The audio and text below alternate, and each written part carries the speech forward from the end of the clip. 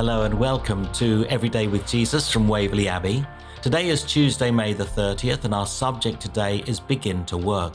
We're reading from the prophet Haggai, chapter 1, verses 13 to 15. And in verse 14, the Bible says, "They came and began to work on the house of the Lord Almighty, their God." What is the very first spiritual gift mentioned in the Bible?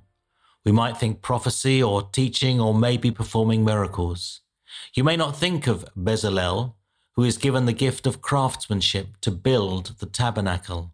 It is of course vitally important that word-based gifts are utilized in the church, but in the prophecy of Haggai, the word to rebuild the temple had already been given.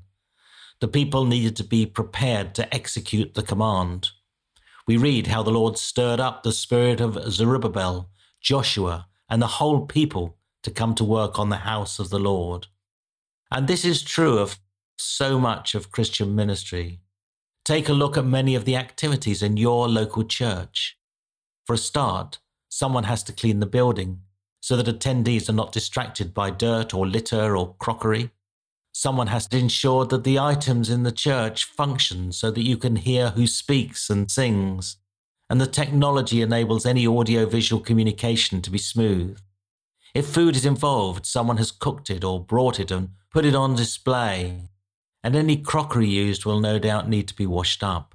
You won't even have a warm, fuzzy feeling when you engage in such activities, but they are a vital part of the ministry. If this is your work, sense God's smile on you.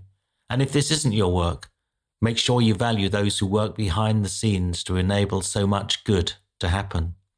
So consider today those things that need doing in the church, and consider if you could assist with them and volunteer to help. And now let's pray together. Thank you, God, for those who make a church happen behind the scenes. May they feel valued by us and know that they are loved by you. Amen.